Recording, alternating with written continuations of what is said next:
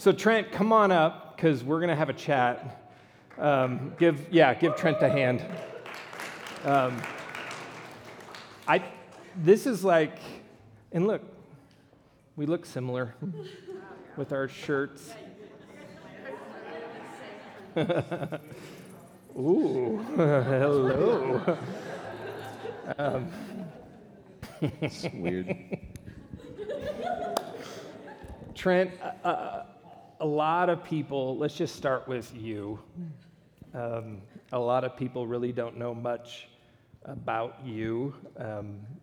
Where did you grow up? What was family like? What was faith like? And then I think, here's real quick. So many times pictures get thrown up on the screen of me that are unauthorized. This is Trent. This is high school Trent, right? High school? That's college Tom Cruise Trent. College Tom Cruise Trent, right there. Crotch rocket Trent. I so wanted to show this picture. Don't make fun of old Blue. I loved her.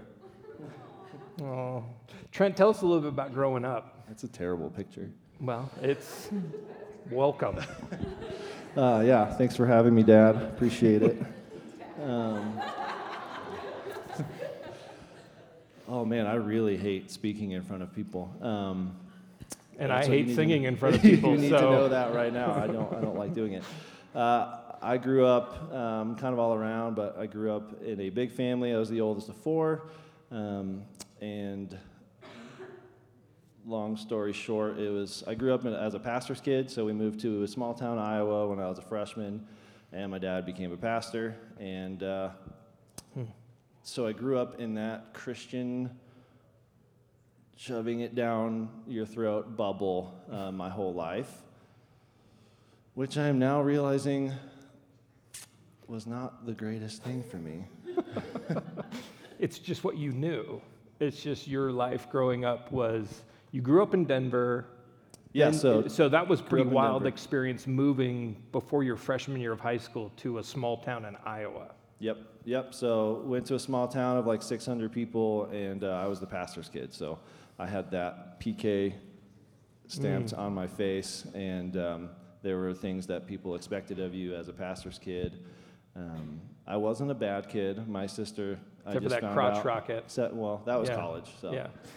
I just sow some oats there. But yeah, I mean, I found out recently my sister thought I was a party kid, and I was not. I was a straight-laced performer, Christian kid.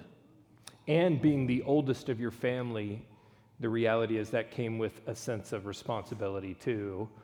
Those of you who are the oldest in your family, you know what that's like. But there's a sense in which you were kind of setting the tone for everybody else, and there was a certain way to operate that you kind of lived into. Correct? Right. What changed for you? I mean, you began to recognize that there was more to Trent Mulliken beneath the surface as you grew up, as you got older, as you had kids. Tell us a little bit about that. Yeah, so I was kind of stuck in this cycle. I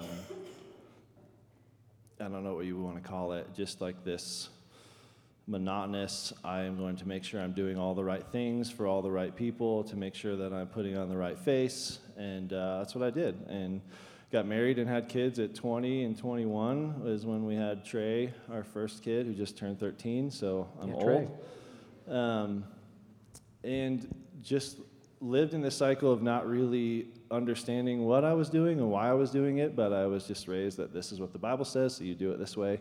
And it wasn't until, it was like 7 years ago, we did faith walking. And part of my growing up story is I don't have a lot of trauma, so it's weird that Ryan wants to interview me. I don't have like a crazy story of going and doing crazy stuff. I was just this random kid who played sports and was whatever. Went to church a lot. Went to church every Sunday. You have to go to church every Sunday, every Sunday.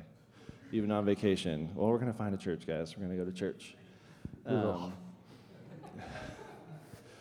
more to come about that, I guess. But anyway, so I was just stuck in that cycle, and about 7 years ago, we went to Faith Walking, if some of you have heard of that.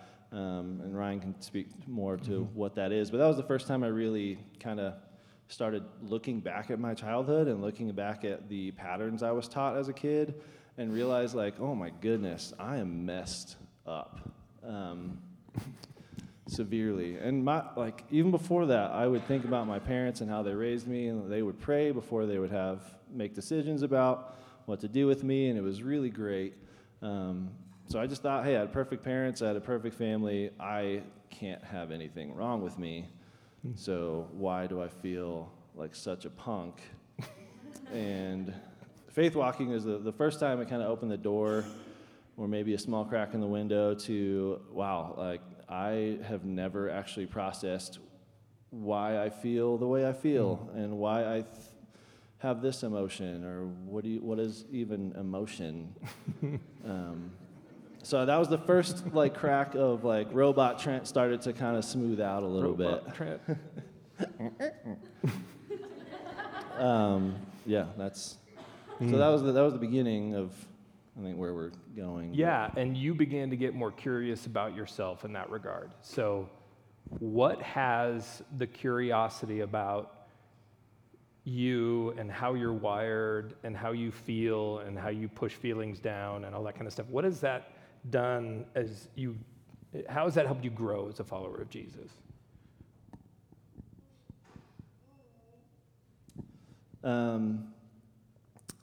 The biggest thing for me about starting to understand who I am and why I do what I do, the biggest change for me is I've woken up and I've started to be present in the moment. So Faith Walking was 7 years ago. Mandy, who was up here earlier, for those of you who don't know me, that's my wife. We're together. It's not Ryan's wife. She got psyched out of her mind after Faith Walking because I was like, there's a revelation here. My dad screwed me up here. My mom screwed me up here. I screwed me up here. I'm going to change. Joke's on her. Nothing happened.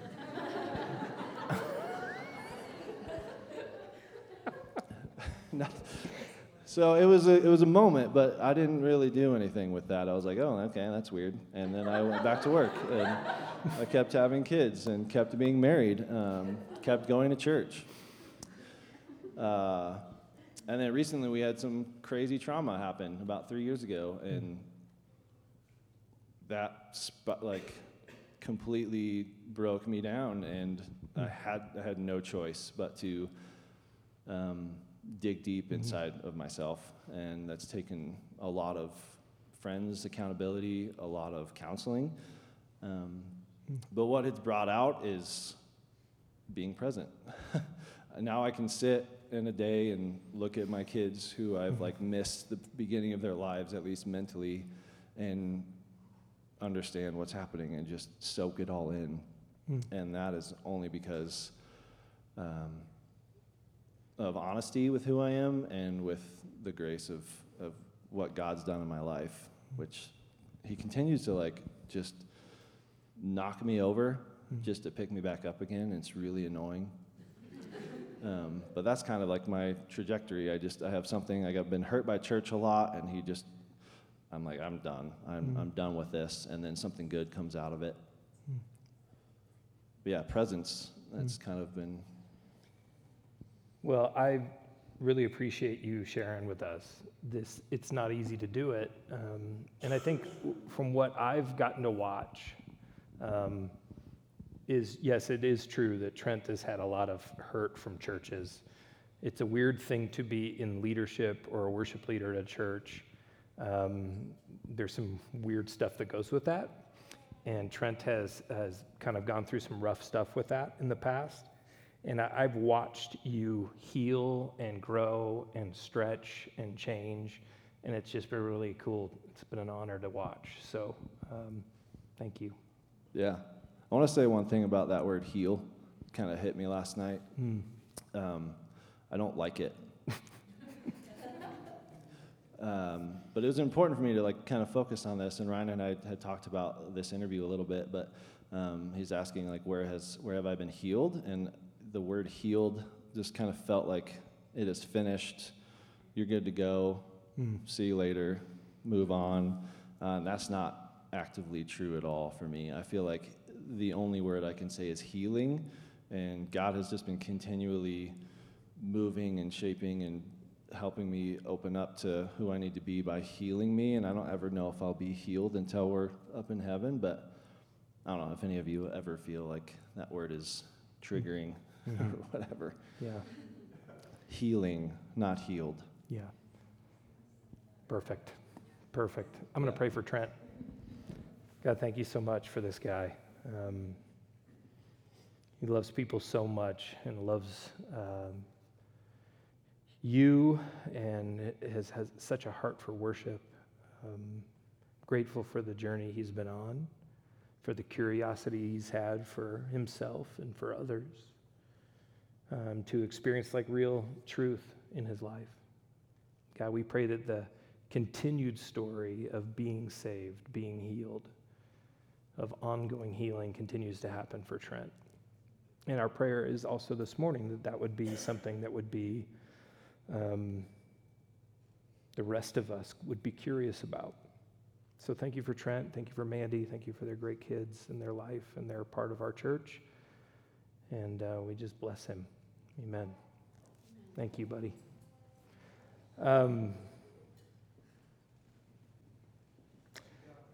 Yes.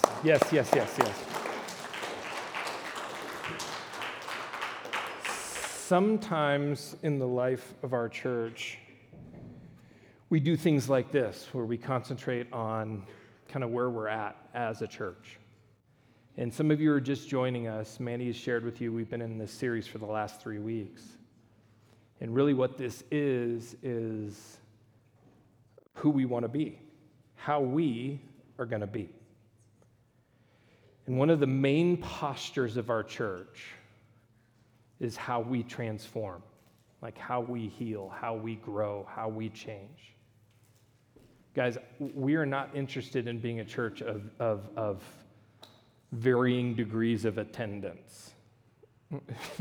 Just really not into that. I'm really excited about in this stage of my life of how we are changing, how we are growing. The other posture in the life of our church is we're going to get to is our posture towards the community. And so I don't want you to lose sight of these two postures, how we transform as a community and how we kind of look out to the needs of our city around us. And we're going to get to that in our church life here. For the last 4 weeks, we've been in a really defining series for the life of our church. We've been talking about how we change. I mean, deeply change. How we experience the kind of healing and transformation that Jesus has invited us to.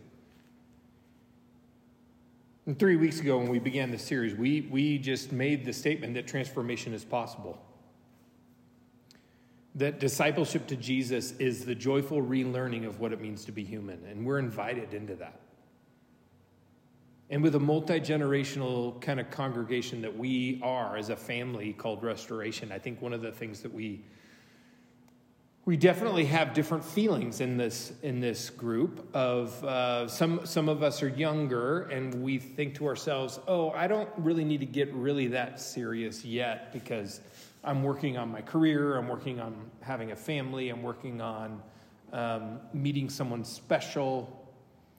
And maybe at the other end of things, some of us are older and we feel, well, I've already had, most of my life is behind me. I don't need to really get serious or dive in or get deep into what it looks like to transform. I just think the offer is for all of us, no matter what your stage of life. We talked about community, how community is not just knowing people and having some friendships, but being intentionally obligated to each other and moving in the same direction, like a family would. In the life of our church right now, in the last year, we have been re-architecting how our church operates. And one of the things that I think is really, really important is that all of us have a part to play in how this family operates. And there are ways that we can serve each other that will actually help us build our connection to this family. And we talked about practices last week, and if you missed that, we talked about if you want the life of Jesus, you have to adopt the lifestyle of Jesus. And there are some beautiful practices in the life of Jesus that actually open us up to the power and the working of the Holy Spirit in our lives. And today we're going to talk about truth. That in Jesus, who is the truth, we are opened up to a degree of self-understanding in our lives that lets us see ourselves in a real way.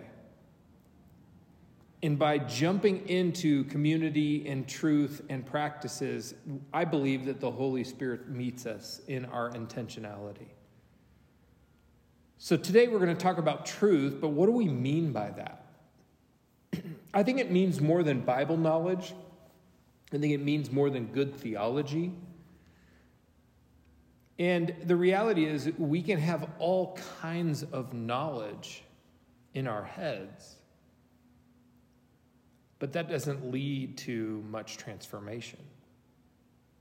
I think the psalmists, all throughout the Psalms, you see pictures and you see inklings of what this looks like.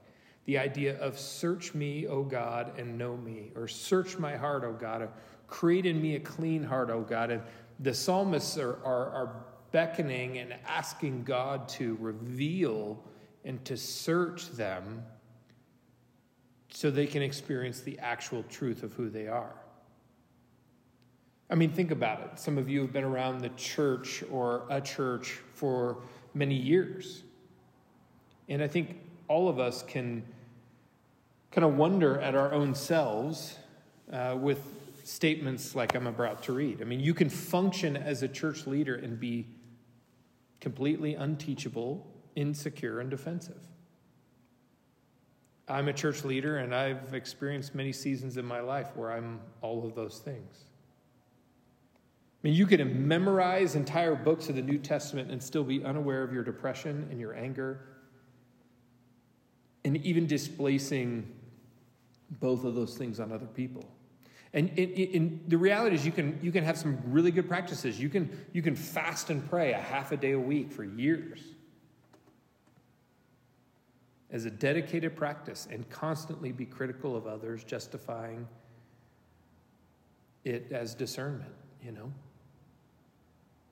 See, I personally do not believe you can grow past a certain place in your life without exploring beneath the surface of your life. Because God has made us whole people with our insecurities and our wounds, maybe some default responses that we have in our lives, some triggers, some fears, maybe even some defensive routines. And some of us, we get stuck in our growth, in our discipleship to Jesus. I meet many people that are stuck. And the reality is we are anxious, we are sad, we have some shame, we have some anger, and we get stuck because we think that there's just like this way to simply pray that stuff away. And then when you're feeling these things, someone might say, hey, well, have you prayed about it? Do you want me to pray for you? And listen, I love prayer. I think prayer is powerful. But I think there's some things deep within us that if we don't have the courage to face that, we're never going to experience real healing. Listen to some of the wisdom of the followers of Jesus for the last 2,000 years. This is from Augustine, 4th century. How can you draw close to God when you are far from your own self? And then he says, grant, Lord, that I may know myself, that I may know thee. Meister Eckhart is a 13th century writer. He says this, no one can know God who does not first know himself. Teresa of Avila, she writes, almost all problems in the spiritual life stem from a lack of self-knowledge. And this is from John Calvin. During the Reformation, he says, our wisdom consists almost entirely of two parts: the knowledge of God and of ourselves. But as these are connected together by many ties, it is not easy to determine which of the two proceeds and gives birth to the other. And this is from the modern kind of day, Dan Allender and Tremper Longman. They say this: ignoring our emotions is turning our back on reality. Listening to our emotions ushers us into reality, and reality is where we meet God. Emotions are the language of the soul. So today we're going to dive into an account of the life of Jesus that I think exposes us to the understanding that Jesus is not only fully God, but fully human. And I think for many of us in the West, we have highlighted and elevated the idea of Jesus in his divinity. But this next passage kind of exposes Jesus' struggles with God. And he's so overcome with emotion. It says that some writers say he could have died on the spot. There's just like these bleeding drops of blood. And he's full of anxiety and pain. And some of you know where I'm going with this. This is the passage of Jesus in the Garden of Gethsemane. And this is typically a passage that a church reads right before Easter and Good Friday.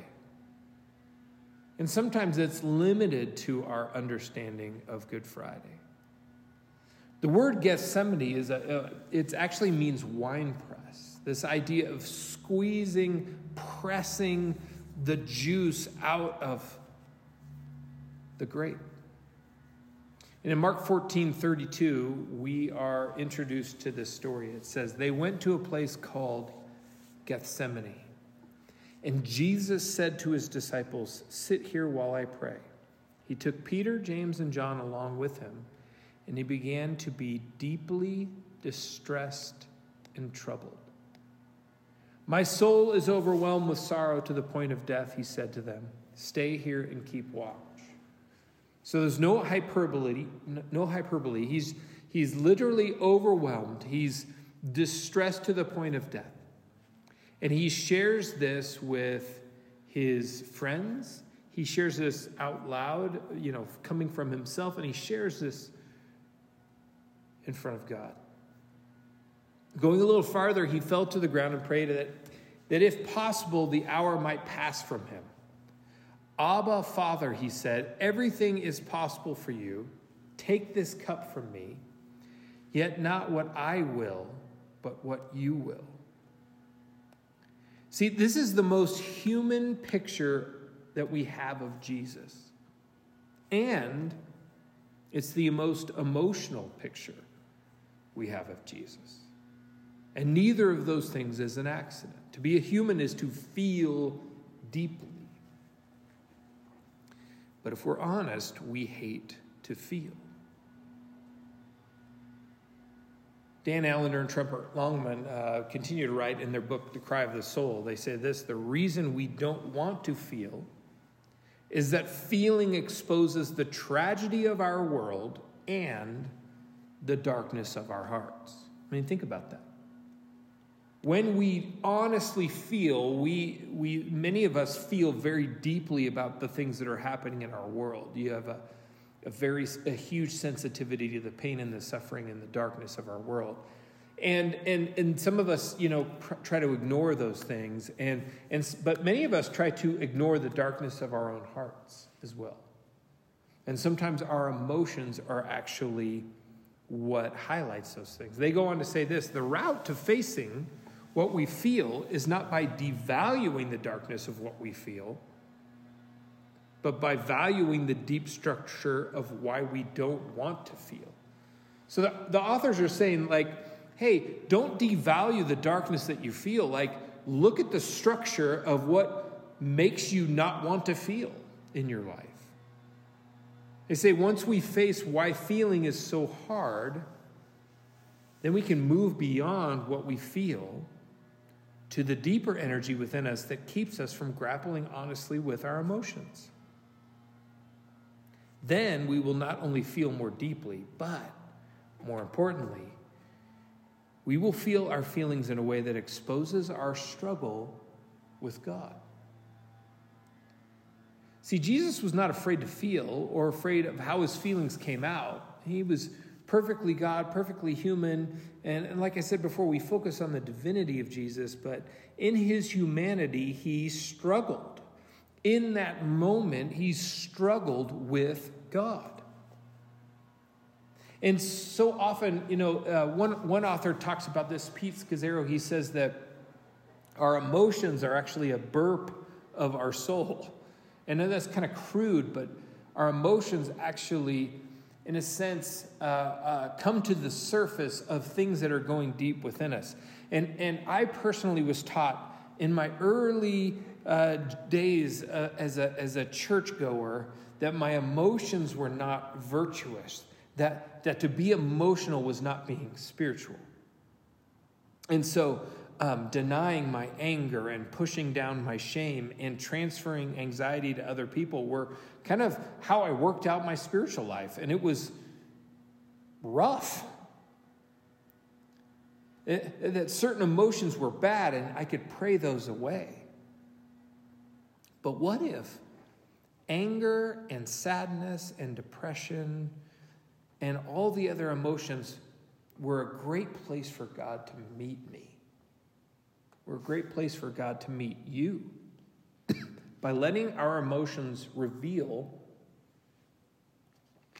our struggles with God and invite him into our pain. So in Mark chapter 14, Jesus is dealing with his reality, this moment that he is facing in the Garden of Gethsemane before his execution. Excuse me. And what he does, I think, are three important things for all of us. The first thing that Jesus does that we can learn from is that he gives God his feelings. He says, my soul is overwhelmed with sorrow to the point of death. Jesus takes his feelings and he gave them to God. He acknowledged them and spoke them to his friends and to God himself. And the second thing that Jesus does is he gives God his desires.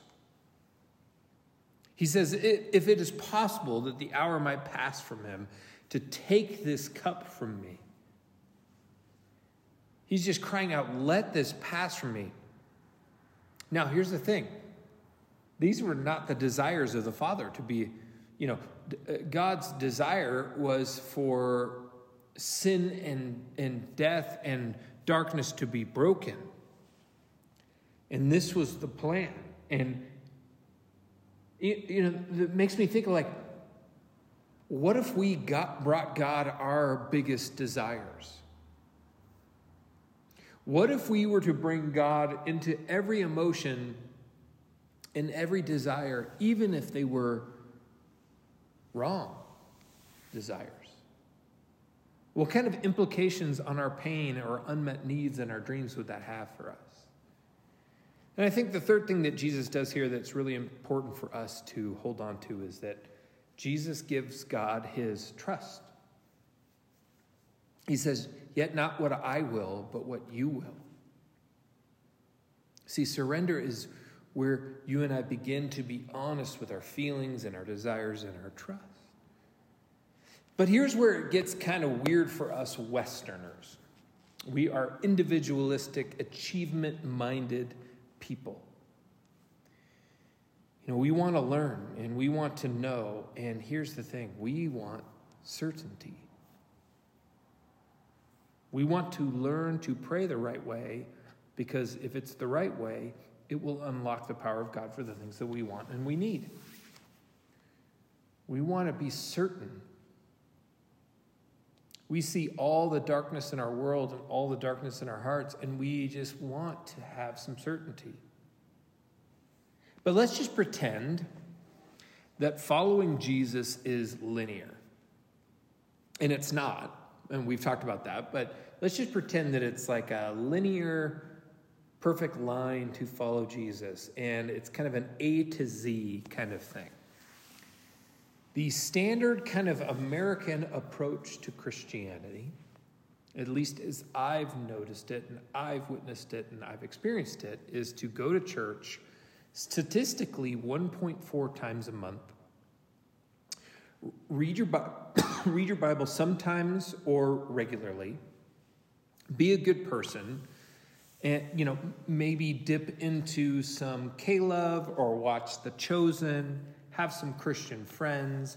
And if that is the gist of our approach, then you might move from A to C or maybe even D.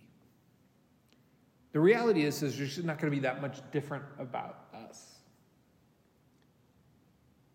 But if you want to really grow, if you want to really transform, if you want to really change,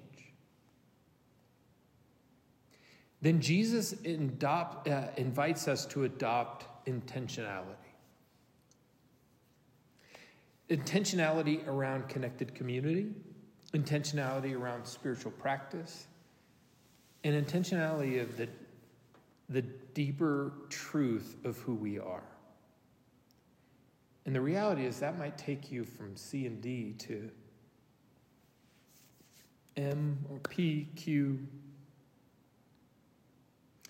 And you'll most likely get stuck again and slow down or plateau. And that's just because you are going to be hitting up against some real deep stuff in you. Stuff that is wired into your neurology.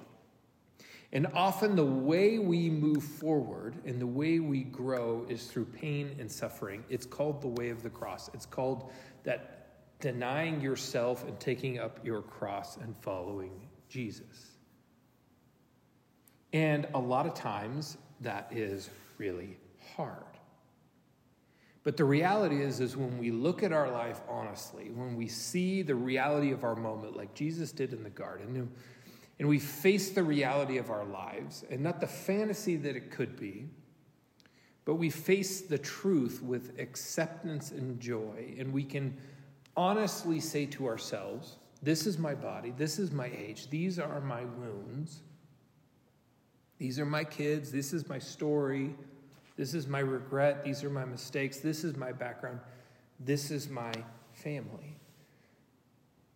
The goal is to come to a place where we can calmly hold the truth in our mind and be at peace and full of love. It's this idea of active acceptance. It's part of the real journey. To stop seeing our life as an endless game of whack-a-mole, but actually an invitation for God to do some beautiful transformation. Ronald Rolheiser, in one of my favorite top 10 books that I've ever read,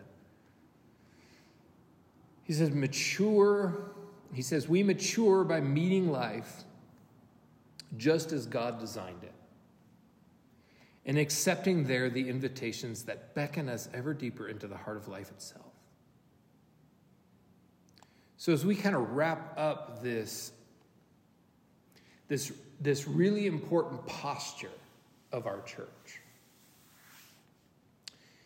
that we believe transformation is possible, and we call this our transformation posture. And the other posture we have in the life of our church that we will get to is our posture towards our community.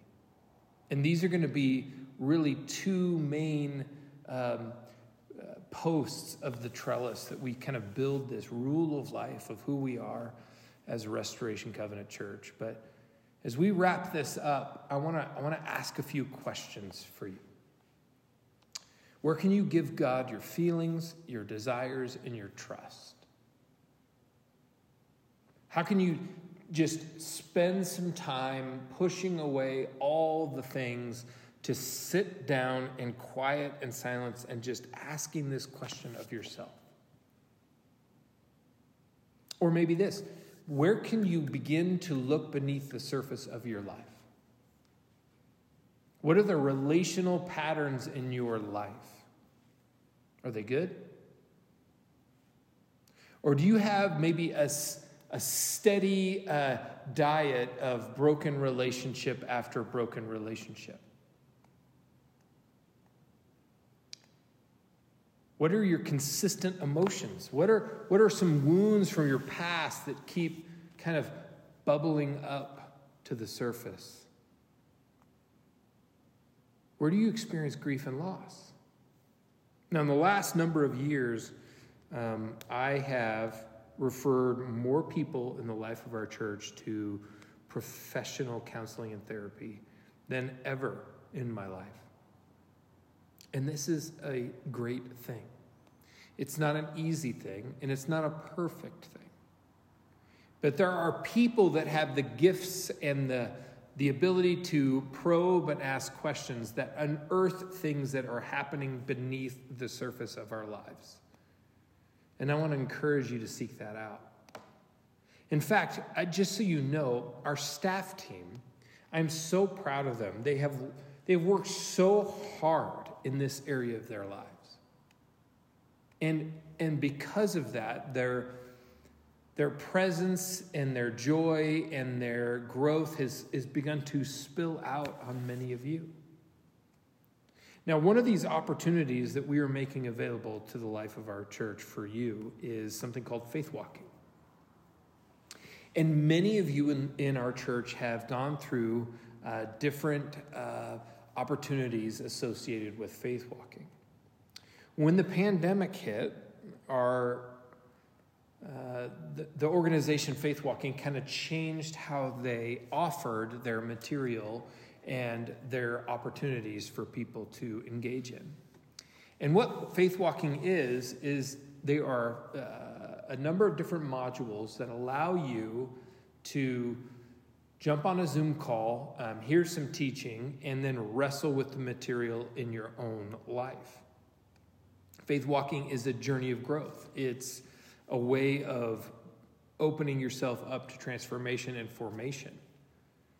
And it helps us to just get a deeper connection with who God is and to learn to align our lives with the life and teachings of Jesus in a way that opens us up to real things in our lives.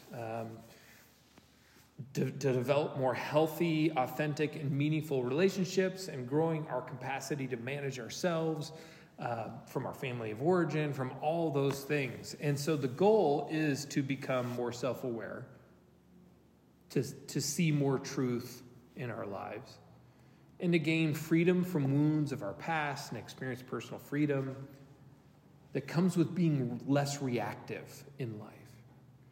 And Faith Walking is a phenomenal opportunity, and they offer modules all the time. But they are starting this week. And typically, counseling will cost you anywhere from $150 to $200 for an hour. Faith Walking is $175 for 10 weeks. And so this is just another opportunity for many of you. There will be a link on our website to make that available. But I just want to end our time with a prayer from a man named Reinhold Niebuhr. And the beginning of this prayer has been offered and adopted by Alcoholics Anonymous.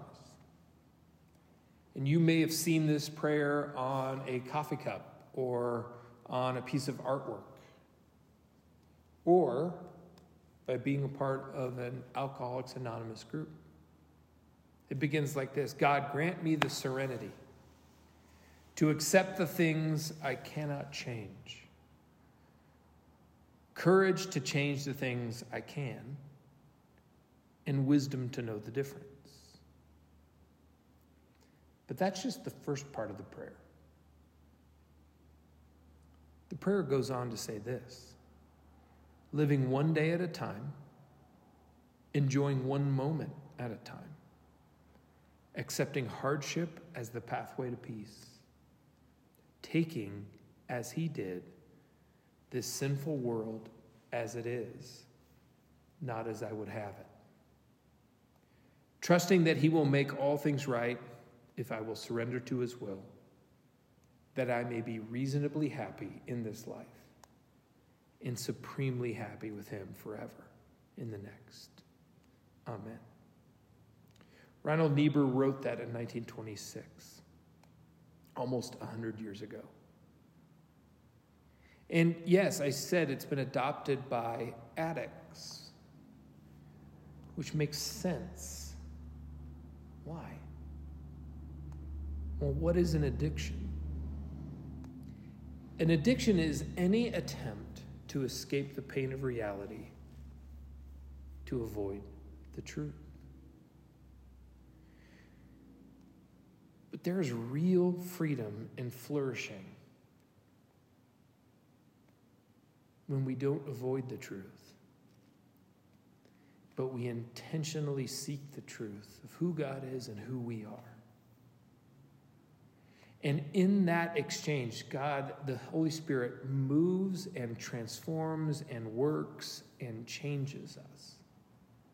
And that's the invitation on offer. Let me pray. God, we just thank you that you have more on offer for us. That yes, there is resurrection and new creation and all of that in our future. The hope before us. Heaven come to earth. Where there will be no more crying, no more tears, no more sickness, no more death. And we eagerly await that day. But you invite us to the kind of life that begins to taste that and feel that and experience that now. That we were saved, we are being saved, and we will be saved. That there is something happening, and if we allow you to work in our lives, if we to have the courage to look deep beneath the surface, you have healing and hope for us to experience right now in this body, right now in our stage of life, right now in this place we call home. God, give us the courage to take the next step. We pray these things in your name. Amen.